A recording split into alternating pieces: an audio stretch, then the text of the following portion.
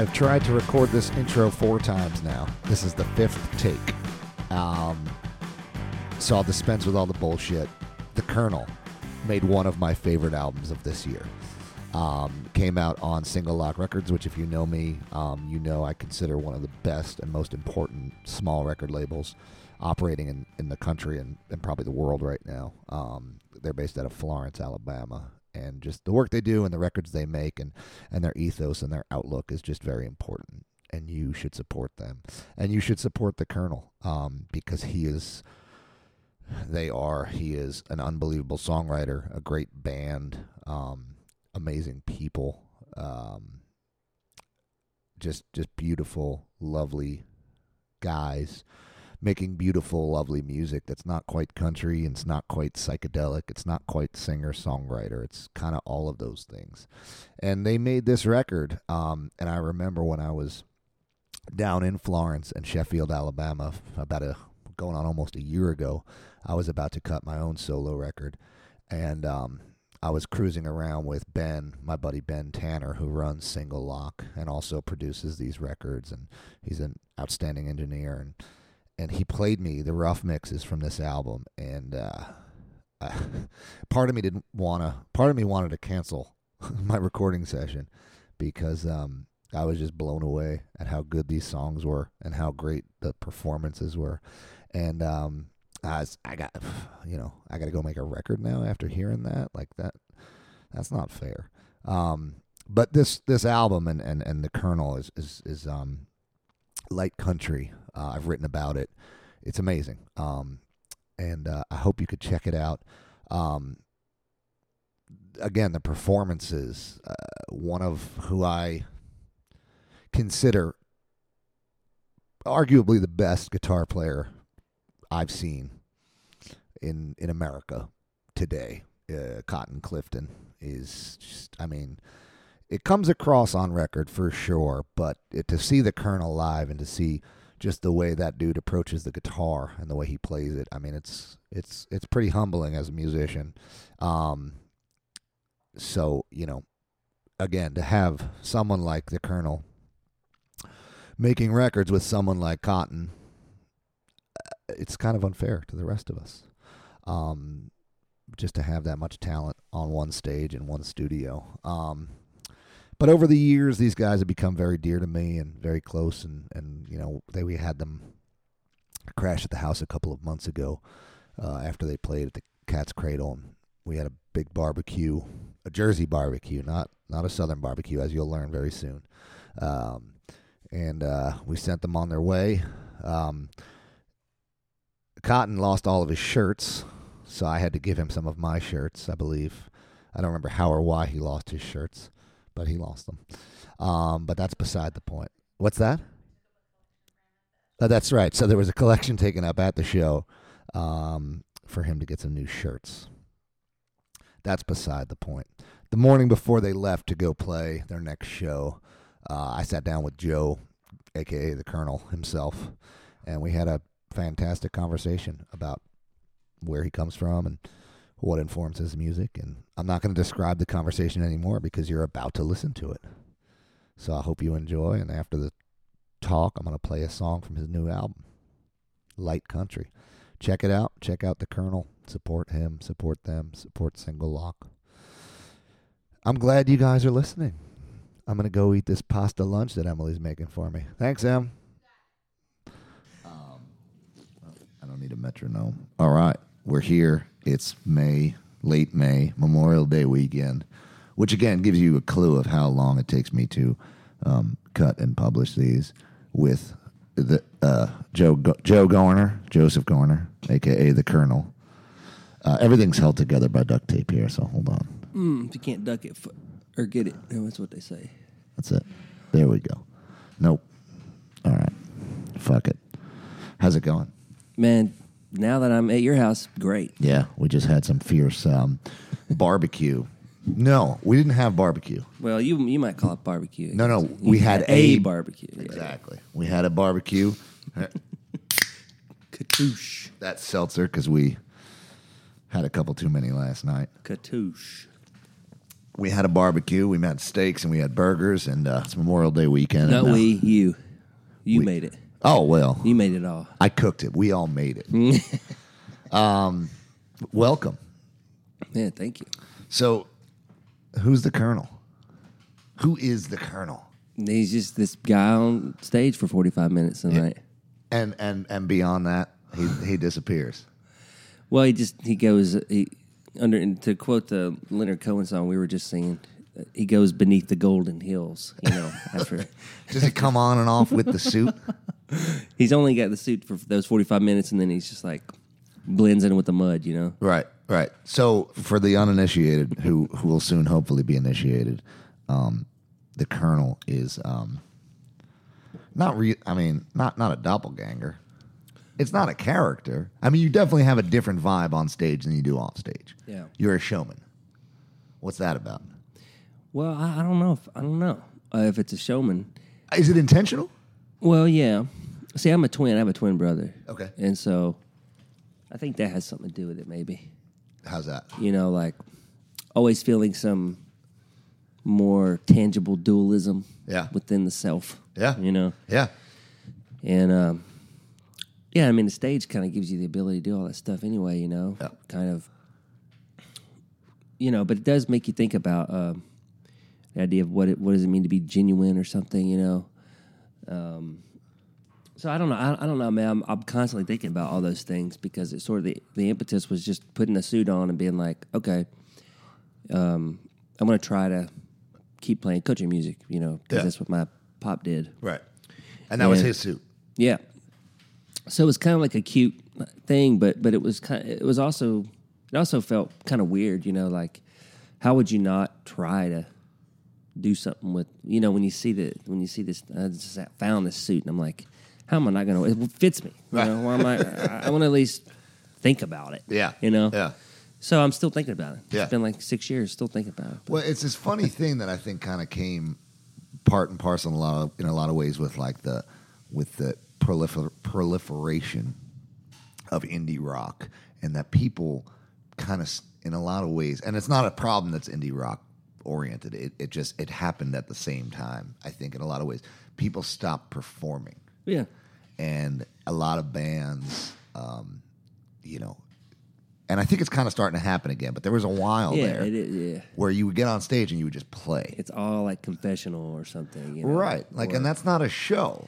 Yeah. And a lot of times that works. That's fine. But when people actually put effort into the idea and that this is a show and this is a performance, and like you said, you can kind of be whatever the fuck you want. Yeah.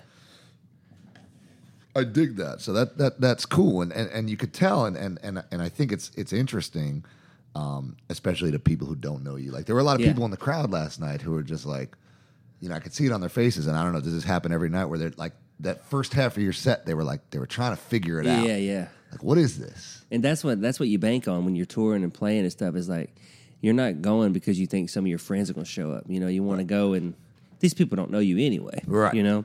And you can give them a distilled version of what you want them to see from you. Right. That doesn't make it, a non-genuine expression. Yeah. It just means that you recognize you're on a stage. Right. And that these people are looking up at a stage. Yeah. Yeah.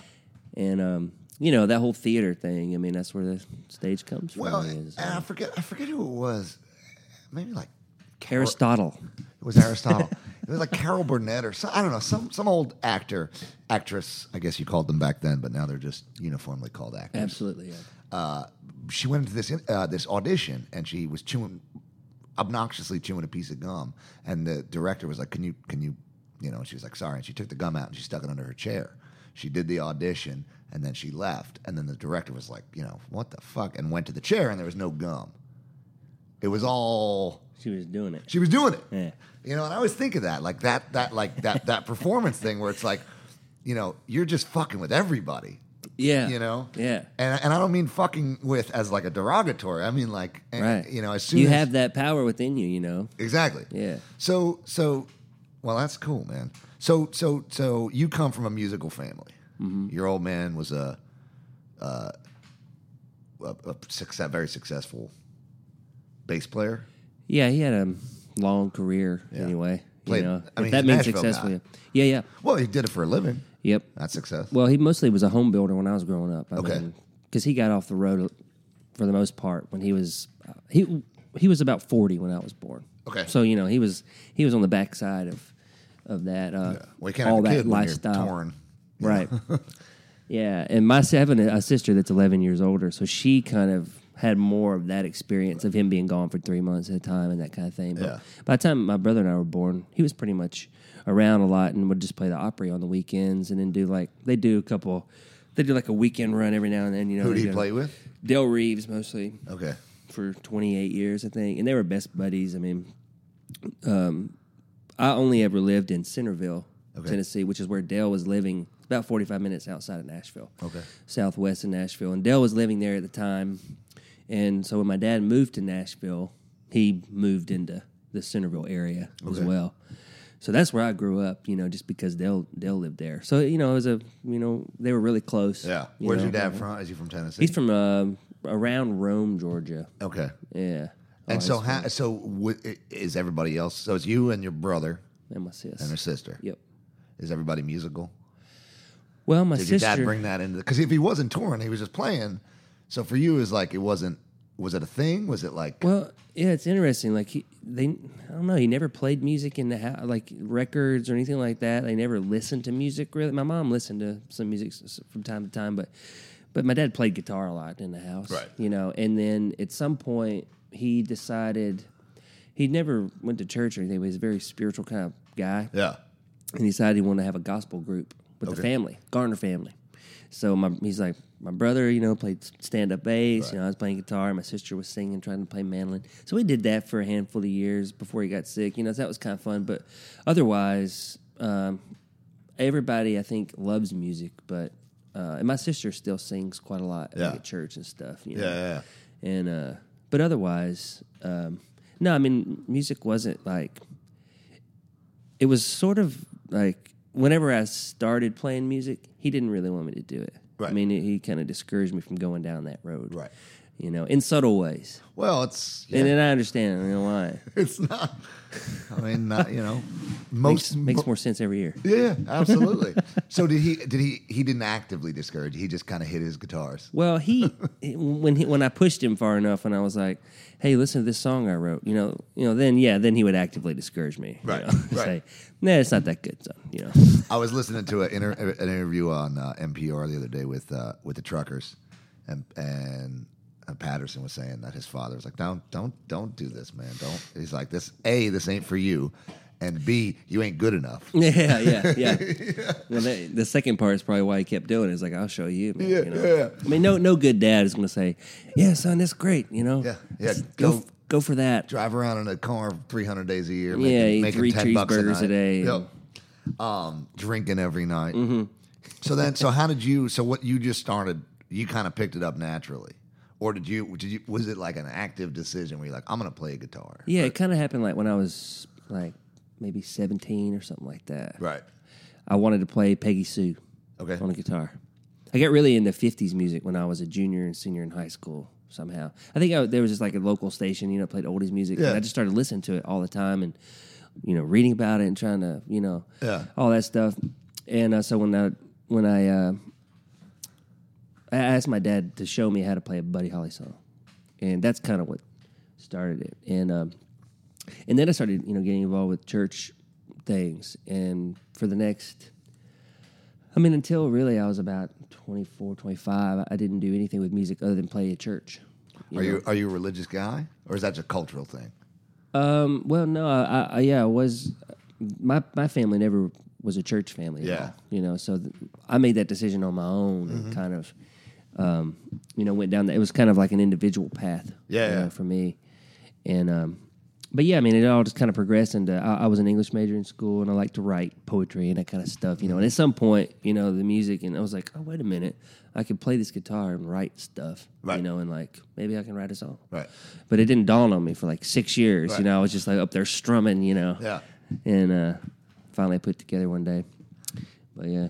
Did you, did you start playing in bands like kind of right away, or was it just kind of you? No, it was in like the straight bedroom? songwriter, like Sam Beam, Locked kind of. It away. was that Yeah. era, it was that time period. I grew a big beard, and I was like, let's play coffee shops, Yeah, and yeah. stuff like that, Yeah. So how did you get involved with playing in bands and stuff? Or did you? I mean, was it? So have you been in a band? Yeah. Or was it just you and people I playing? played bass in a couple bands before I did my own thing. Like with You a guy, toured with man, what's his name? Andrew Andrew. Combs. Yes. Yeah. But even before that, like when Brandon and I first met, we were playing with this guy, G.R. Robinson, who's a bass player for Waterliars. Oh, cool. Who's, I guess, maybe defunct at the moment. They're not really doing a lot of stuff right now. But he's still, he's an incredible songwriter. So I played bass with him. That was one of the very first things I did, other than, just strumming along. Even before I was trying to write songs, we kind of met at this weird thing in Jackson, and I told him I played bass and I didn't, because my dad had a bass. My dad had a bass, and I just really wanted to be around music and try to be in a band. And there's only 4 strings. Yeah, So easy play one enough. note at a time. And so we just started messing around with each other, and then kind of played bass a little more after that. But that was kind of my gateway, though, was playing bass with a couple folks, and then whenever my dad died, it was like it felt like, all right, time to go. Right. Like let's do some stuff. Well, how did he die? He had a brain tumor. Yeah. And he lived with it for a few years and stuff, but so it was good because we kind of had this. He discouraged me at first, but then it was kind of like, all right, here, take my instruments. That's his bass that you play. Yeah, right? yeah. And his guitar. Mm-hmm. Is that his? Yeah, yeah. You did he? So he heard your tunes then? I mean, were you writing songs? Not anything that I play now, But- really. but- he heard some stuff, and I was playing these like 8-minute folk songs and stuff, and he, I'd get done with it, and he would be like, "Oh, that was abstract," and that's all he would say, So he's kind of a stoic. So then you started. So when did you start kind of formulating the Kernal like this? Because this is your second record, Light Country, which was just released by the Ne'er Do Well Single Lock Records, Single Lock Records in Florence, Alabama. Just came out in March. Yeah, I think so. Yeah, that's Ish. right. Yep. First quarter, as we call it. in Yep. record That's, business. yeah. Q1 That's how came I out remember Q1. it. Yeah.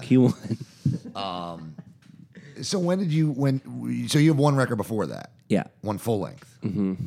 And when but this is kind of like it almost feels like a debut. Yeah, because I made that one in like 2010. Okay. And put it out in 2011, and so it was just like my first attempt at trying to write, something that sounded like country, and Because the stuff you were playing before wasn't really country. not at all, yeah, Folky. it was just like finger style, Yeah. wham whack kind of stuff, Yeah.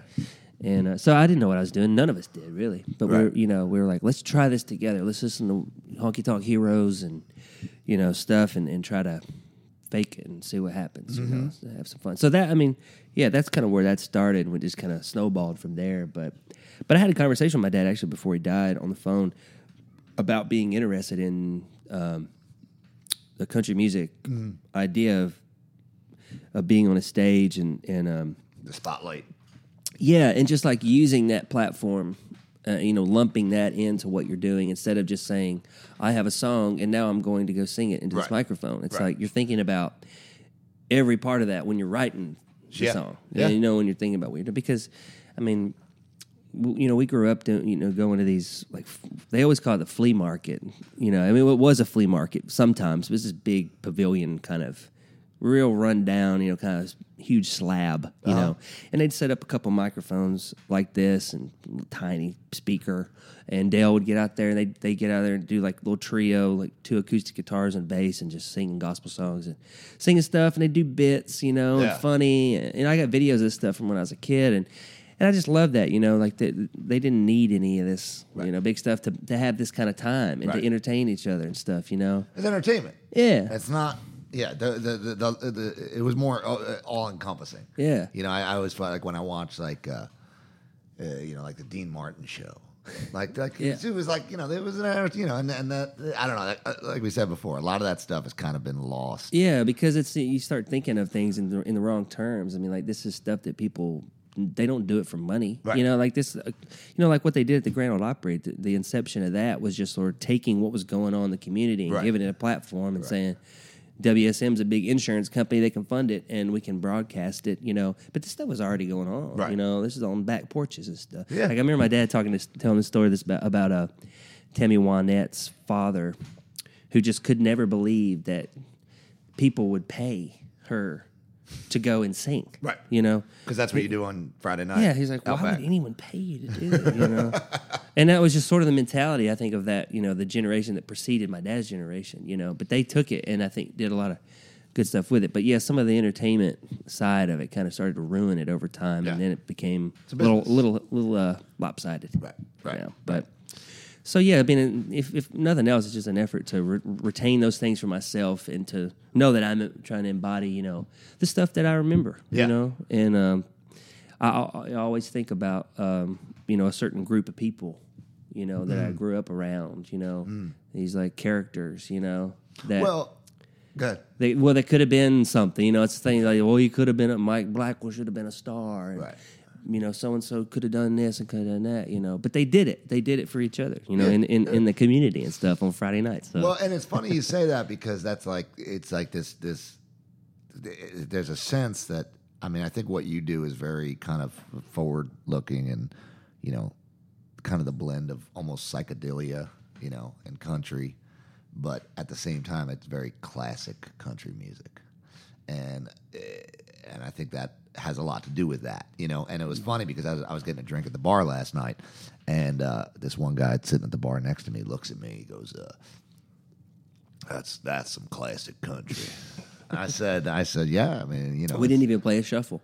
that's right. So That's right." it's not even classic, But it's like it has that sense and that feel of like, before country was co-opted by, the rest of the world. Yeah. When it was still a very niche thing, a niche thing that was one of the biggest things. It was always weird to me because where I grew up, it was very there was a lot of that kind of influence. It was on the Jersey Shore, but it was like it was a very kind of had a southern. My wife calls it the South up north. Yeah.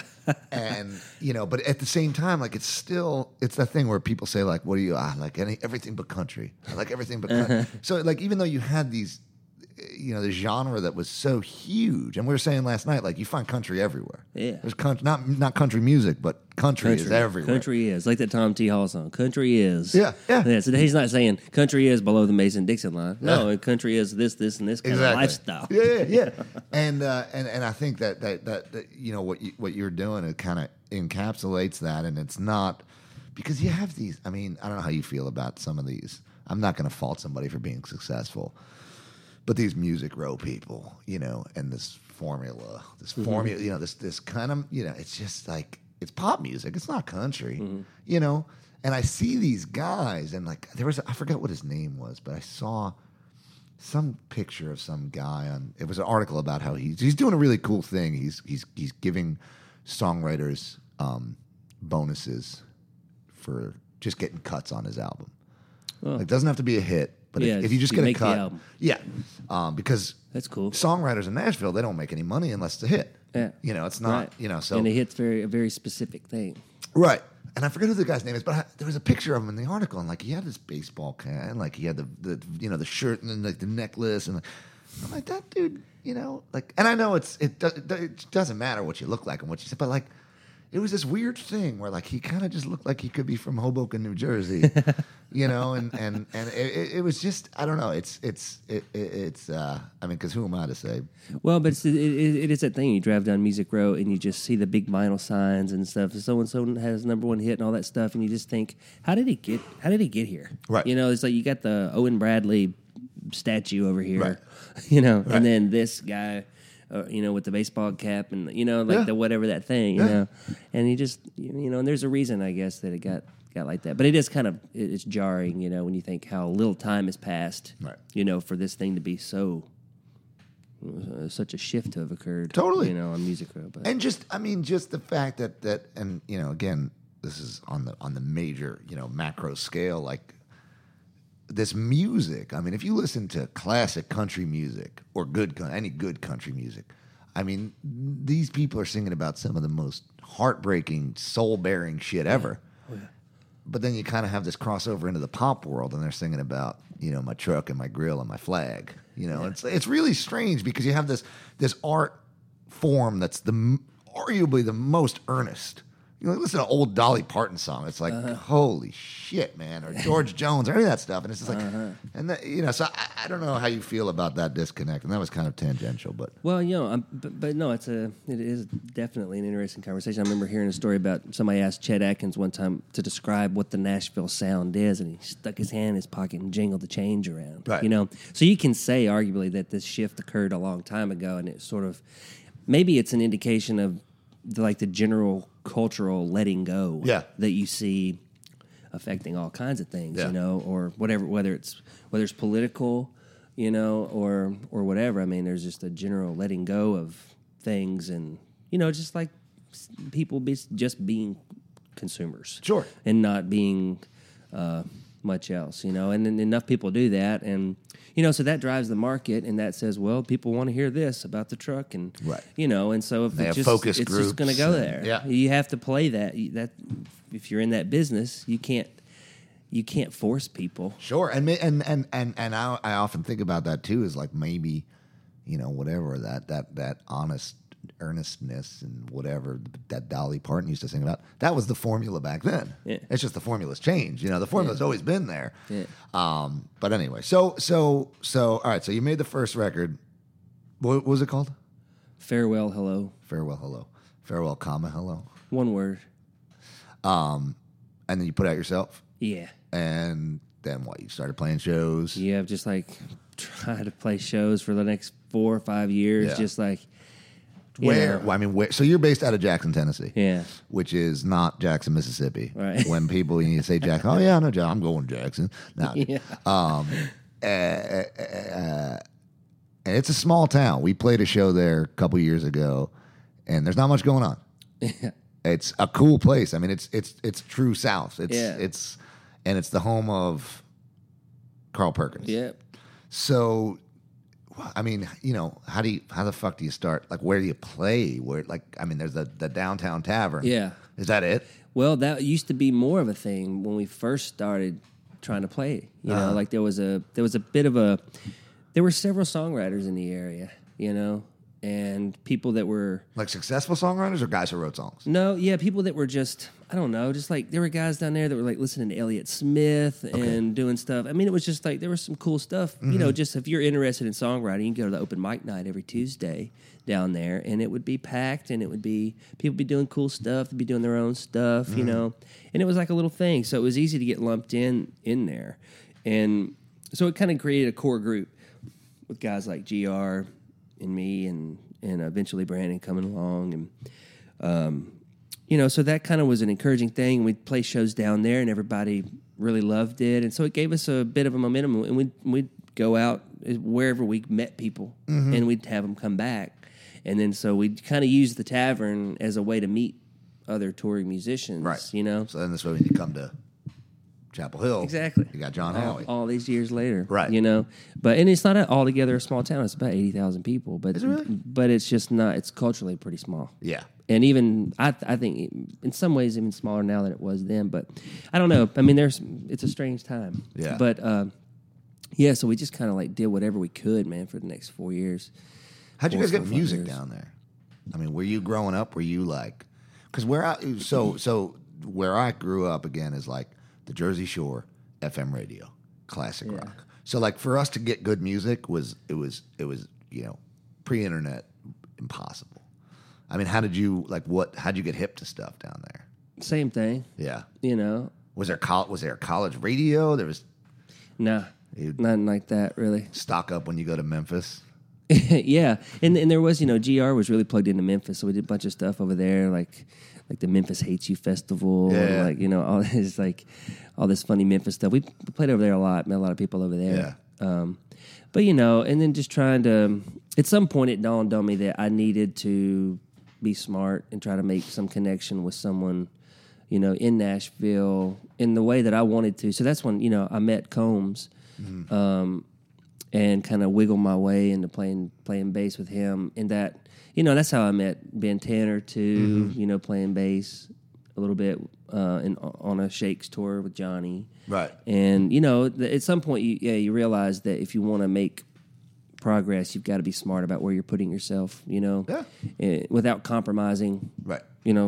Yourself as well, Well, I always found it funny, in meeting people in the music business who were not, who are fastidiously anti self promoters. Yeah, you got to be, dude. Yeah, and listen, I'm not saying terrible thing, but totally, and I'm not saying you got to go out and fucking hand everybody your demo, but it's a game. Yeah, and you got to play. You got to figure out how to get closer to the next thing. Well, I had a conversation a couple weeks ago with a friend of mine, and he was saying how we did a tour with the War on Drugs, and he was saying how it didn't make sense to him musically.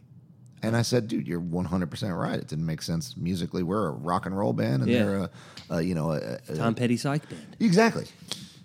I mean, I guess it made sense that we all had guitars, but I was like, well, you're not going to say no when a band, you're like, I'm really looking at this, and I don't really think that it's jive. Well, I'm good, man. You guys go ahead and play for 1,900 people every night. We're gonna stay home, and it's that thing where it's like you have to do that shit. Yeah. And people are and it is icky sometimes. Yeah. But that's that's part of the fucking game. It's an icky business. Exactly. All right, so then you got hooked up with Ben, who runs Single Lock with John Paul and Will Reed and all those stew nods. And should have put Reed at the top of the list, I guess. I mean, I guess he's the only one that does the work, right? So then you got hooked up with those guys, and that was a couple years ago. Because I remember the first time I encountered you was that American Songwriter thing at 116. Oh yeah. The Everymen were cutting our record with Ben. Oh yeah, cool. And you guys played, and that was like the first show that John Paul had done, and and that was the people thing. were crying. It was just me and Brand on that. Yeah, that was a big deal because people hadn't heard him do anything. And I mean, it was so funny because I was hanging out in the back, and Dylan LeBlanc was like, "Hey, man, you want to come outside and have a smoke?" And I was like, "Oh, sure," and the way that 116 is this little venue in Florence, Alabama. The way that it works is if you go to the bathroom, it's kind of to the right of the stage, and if you're walking out of this bathroom hallway, basically you're facing the crowd, and the stage is to your left. And I walked back in, and fucking everyone was crying. I was like, what the fuck did I miss, dude? Holy shit. Because I hadn't seen Dylan in a while, and I wanted to catch up with him for a minute, and everybody in the room was crying. So I remember that. So that was about when you got hooked up with Single Lock. Yeah, it was a little before that, when I was playing bass on that tour. And I met Tanner. I went down, we were playing this like outdoor thing in Columbus, Ohio. And it was during the NBA Finals, one of those Miami Heat, LeBron years. And went to this, like, me and Jerry Pentecost, the drummer, and we got bussed down to this area. His name is Pentecost? Yeah, Jerry Pentecost, great drummer. Is that his real name? Yeah. Mm-hmm, okay. Yeah. It's tremendous. He's like into the, But we went down to this building and walked in. There was a big screen. There was one guy sitting in this huge room watching the NBA Finals, Ben Tanner. Right, and I didn't know who he was, but I learned pretty quickly that he was rooting for the Heat. Okay. I'm like, who the heck is this fucking diva? So I just started razzing him. I'm like, what are you doing? Oh, come on, Not even people in Miami are Heat fans, dude. So that's kind of how we first met. Is like just. Was he playing with like Dylan or somebody, or he was playing with the Shakes? Okay, and we were opening, and it was the first show of the tour. Oh shit!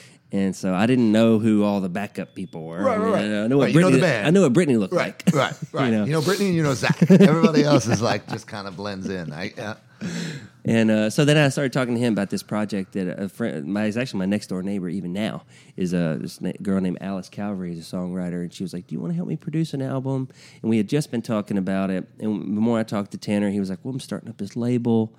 And I said, "Well, man, I'm working on this project." And he said, "Well, send me some stuff of hers," and it worked out. And we ended up going down and cutting this little thing in a couple of days at the Nut House, actually. Oh, cool. So that was the first time that I hung out with him much, and so during that process, I was like, well, I actually write some stuff too, you know. Yeah.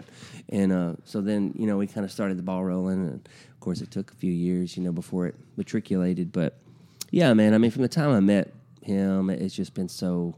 It's just like one of the it's just like you want to meet certain kinds of people, you know, and you hardly ever meet those people, you know, when you're doing this stuff. And so when you do land, you know, someone like Ben Tanner, you know, you're like, you just want to be around them and work with them. And they do it, you know, they do, you know, they do it for the right reasons, you know.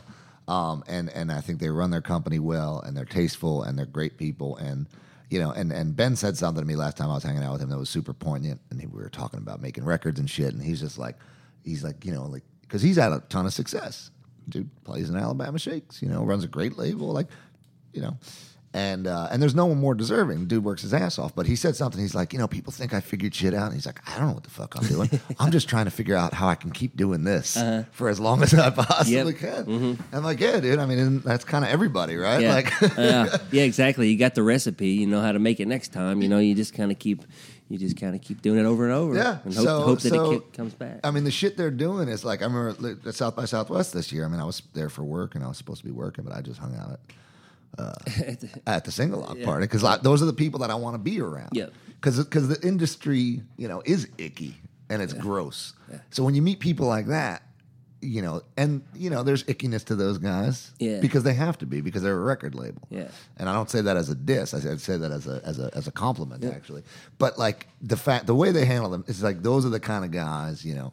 And pretty much everybody involved with that label, from the artists to everybody. So I'm psyched that you're in with those guys. You guys made one of my favorite records of the year thus far. Tell me about that a little bit before we wrap it up here. You guys got to head to Charlotte. Yeah, it's all good. About the album, yeah, man, we just kind of made it fairly quickly, you know. It at the Single Lock Studio? Yeah, the Single Lock Studio, which they're transitioning into that new building, you know, now. So it's kind of a bummer, because, you know, we had such a good time over there, man, and good memories. And I mean, a lot of these songs are pretty well formed when we cut them, because we've been playing a lot of it on the road the last couple of years. So once we got it together, we just kind of like popped it out, and you know, and then I work with Tanner on the back end. Were you going there?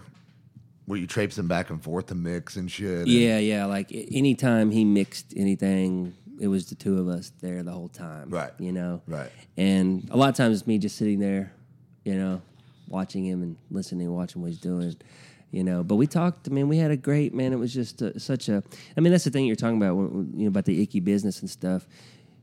You want to connect with people that are good at what they're doing and are successful or whatever, but you want to connect with them on a personal level, you know? Hell yeah. And so well, if you're going to entrust this thing that you created. Yeah. And you want to know that they're listening when you try to elucidate for them what you are trying to do, you know? And, you know, when that happens, it just makes everything so much more enjoyable. And the thing was, you know, that's funny about Tanner, like there would be times where, you know, you're working on stuff for 10 hours a day, like just during a mixing session. So you're just sitting there bombarding your mind, you know, with all these sounds for hours and hours on end. And so things would get testy, you know. And I just love that every time, you know, something, you know, he'd snap at me, you know, or I'd snap at him. It was just like over. Right. You know, right there. Totally. You know? And sometimes those things can get strange, you know, and people get offended and all this kind of stuff. But, you know, it just so easy to work with people like that who know when it's time to say, hey, man, shut up. I know what I'm doing. Right. Like, you don't know what you're doing. Right. Are you an engineer? Exactly. Well, this record, the one that my record that you just played on, Joe, side note, Joe played bass on my solo record. Ben was like, when do you want to come back to mix it? I was like, I don't. He's like, what? He was like, what do you mean? I was like, I'm going to go home. You mix it. Send me some shit, and I'll send you notes. I'm like, I don't know what the fuck I'm doing. Yeah. I'm just going to sit there and ask you what you're doing and get in your fucking way. Yeah. And he was like, okay. Like, it was like, I could do that. Yeah. I'm like, just make it sound cool, dude. Here are some general things I want. And because again, like I don't wanna be in your Don't way. want to muddy the water. Yeah. We had this funny time when we were working on the album because I'm the opposite. Like I'm sitting there going, I'm very protective about every single thing. That's how I would be. I don't want to let any little detail go. Totally. And I found myself like constantly going. So then I just started like writing myself notes on my computer. And like I would just like write these paragraphs again, like, leave Ben alone, let him work, and trust him, this and this and that. Well, I went to the bathroom at some point, and he saw my computer. He like came back, and he was just like, "Hey man, I peeked at your computer, man. Thanks, man. I really appreciate you giving me this space." I was like, "Oh, that's embarrassing." Well, but also like it's such an intricate thing where it's like, whatever you're thinking that you want him to do, he's probably and he being every engineer, he's doing that. Yeah. But it takes a minute. Yeah. You're like, hey man, can you get the reverb up on? Yeah, dude, I'm getting the reverb on the guitar. Like, just and the way I always looked at making records too is that you can get when you're sitting on that fucking couch behind the board, you can get so deep in a fucking wormhole. Oh gosh, yeah. But the reality is that one tiny extra bit of delay on the vocal going to make or break this record? No. Like the songs are going to make them break the record. Yeah. The performances are going to make or break the record. The mix as a whole is going to make or break the record. But these little fucking things that we get so... They drive you crazy. That you end up fighting with the engineer. Like, yeah. And the music never benefits from that. Right. It's like we were talking... we heard a song yesterday in the van on the radio, and it was, it was some like classic rock song or something, and someone was like, "Oh man, this snare, sounds like shit." It was like some kind of like hot guitar thing or something. Yeah. It was a guitar that was like really awesome. And they're like, "Yeah, the only thing that sounds good is the guitar." And I'm like, "All right," I was like sleeping in the back. I was like, "No." I was like, "The guitar sounds cool because the snare sounds like that." Totally. So all these things are always playing, together. So once you start picking one thing and you're saying, "I don't like this one sound, so let's change that." Well, then you just changed everything. You fucked everything else up. Yeah. And so that's why you got to have somebody that is aware of, So that's what I love that you're going to mix something well when you're listening to the song. Right. Or you're experiencing it as a, as a song or as a whole. Right. And does it serve the song? Yeah. And a lot of times there's this weird like power struggle too, where it's like, well, I have to give you this note because I want to make sure that I'm the boss. Yeah. That this is my record. Yeah. Well, no, Yeah. dude. Like just because you need to make a note, and there are plenty of songs where Ben and Albert Rothstein, and Jamie Seago mixed the record as well. Mm-hmm. And there are plenty of things where I'm like, cool, sounds good. Yeah. And they were like, nothing. Like, no, dude, it sounds cool, man. Like, yeah, there are a couple things I could change, but if I change that, we got to change, and and it's not gonna, it doesn't fucking matter. In the end, it doesn't matter. And something else that Ben told me that always kind of stuck with me was like, it's what happens in front of the mic. Yeah. It's not what happens behind the mic. Yeah. So if you don't perform it well, You're play not it going to well, get on the other side. right. If your song isn't good, Yeah. all the fucking snare sounds in the world don't mean a goddamn thing. That's So. right. Nobody's listening. Hey man, listen to the snare on this, unless it's a really cool song. Exactly. Like everybody pulls up the Al Green song.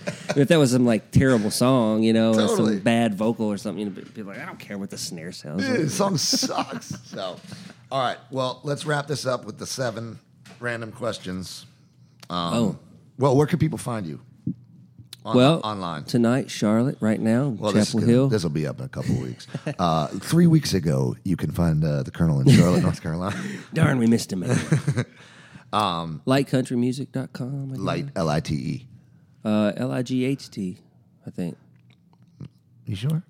Because your Instagram is L-I-T-E. Well, yeah, the Instagram's Lit. Okay, so you're just actively trying to not have people find you online. Well, maybe not. What's the 7 random? Okay, so if you're on Facebook, it's L-I-G-H-T. No. If you're on the internet, lightcountry.com. They're not going to look for me, are they? They are, because we're giving them explicit instructions. If you're on Instagram, it's L-I-T-E country. For now, yeah. For now. I like that. Make them work for it. All right, so the 7 questions. This one isn't. This is not one of the 7 questions. But who you think's going to win the Coke 600 tonight? Yeah, I mean, how's Truex? Truex is the best. He's the guy. Is he your guy? He's my guy. All right, man. Well, that's what I'm going for. He won last year. He's a Jersey Shore guy. Mm-hmm. All right, 7 random questions. And we're pulling for the 78 team tonight. Is it true that if you don't use it, you lose it? These are all yes or no? However you want to answer. No. Most of them I'm going to give you 2 options, but this one is a little more open-ended. I would say generally, yeah. Yeah. Milkshake or ice cream? Ice cream. High socks or low socks? Oh, I'm a crew guy. Well, you're a boots guy, too, though. I'm a boots guy, so I had to be a crew guy. Yeah. Jump shot or inside game? Oh, man, Jay. Give me the Jay. Perkins or Shoney's? I got to go Shoney's. Yeah. Man. I mean, that's...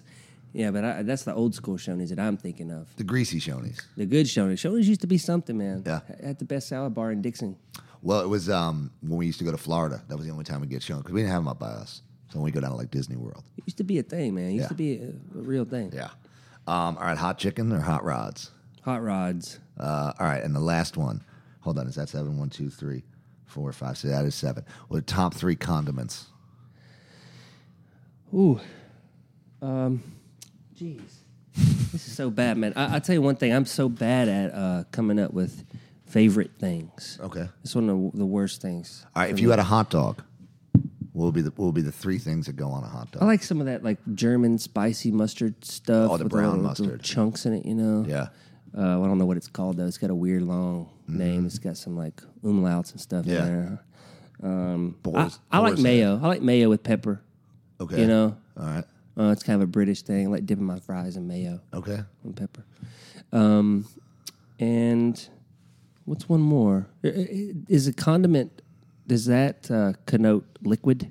You know, or like some sort of like... No, you could put salt. Could be like a condiment, I guess. Okay. Theoretically. Well, I don't know. Maybe something like... I have a dill relish or something. You know, it sounds nice on a hot dog, doesn't it? Yeah, it does. Yeah. All right. Well, when you play snug tonight outside, hopefully the hot dog guy will be there. Yeah, I'm going to get one. They're amazing. Tell him to do it his way. Yeah, all the way. Well, he'll ask you. He'll say, "You want it, or you want it my way?" Or he'll say, like, I forget what he says. He always says, like, you let me do it my way. Okay. It's like that's what he says to his wife too when he gets home. Yeah. How do you want to do my way? All right. Well, check it out online. The album is Light Country. It's tremendous. I wrote a piece about it on Medium a couple months ago that I'll put in the link. And I'll link to Joe's music, the Kernal, Single Lock Records, Jackson, Tennessee. We'll see you soon, man. Man, just so nice to be in your house, man. I'm happy to have you. And by the way, it was steak, cheeseburgers, corn on the grill. Still reeling. Yeah. Still reeling. Well, no, we're happy to have you. I'm happy to see you guys. All right, man. Thank you. What is the name of this podcast here, by the way? It's called The People on My Floor. And that was it. That was the episode with the Kernal, Joe Garner. I'm going to play a song now. How do you? I'm not exaggerating. I'm genuinely not exaggerating. This record is watertight. There's not a weak moment on it. And for me to have to pick one of these songs, I wish I could just stick them all on there and you would just listen for another 40 or so minutes. But to pick one, it wasn't easy. So I picked the tune "Cold Shoulder," which again, it's not the best song because how can you say what's the best when something is as good as this album is? It's just the song that just kind of reminds me the most of being somewhere, and that's kind of important when I'm listening to music. It kind of gives me a sense of unearned nostalgia. I don't know why it doesn't feel like New Jersey, or New York City, but it feels like something. And so I'm going to play it for you. Cold Shoulder, The Kernal. Check it out. Buy the record, Light Country. Support Single Lock. And go see him and them when they play live. I assure you will not be disappointed. Thanks for listening. Talk to you soon.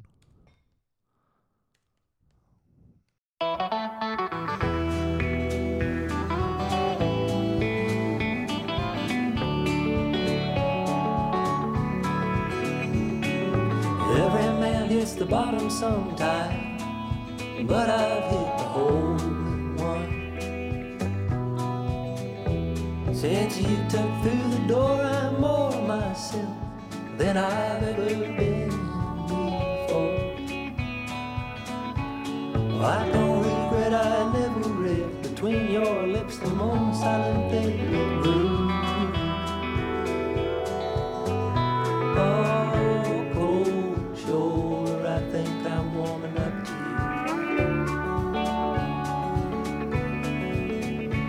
Yeah, well, I hear tell you're doing well, living high on the hall and all while. Yeah, but I know soon you lose your moon, the dawn's gonna fall upon the child. So don't call it darking down my heart, because I'll be tied up if you do.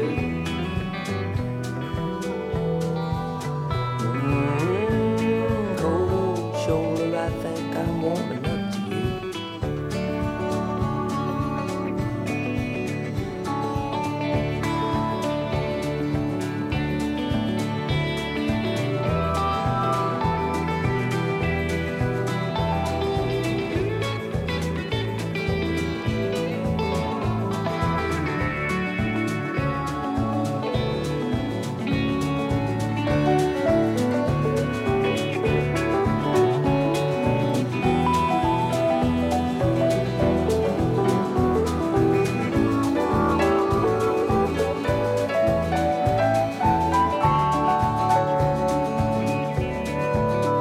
I'm gonna take mine in this straight back chair in a field that I won't name.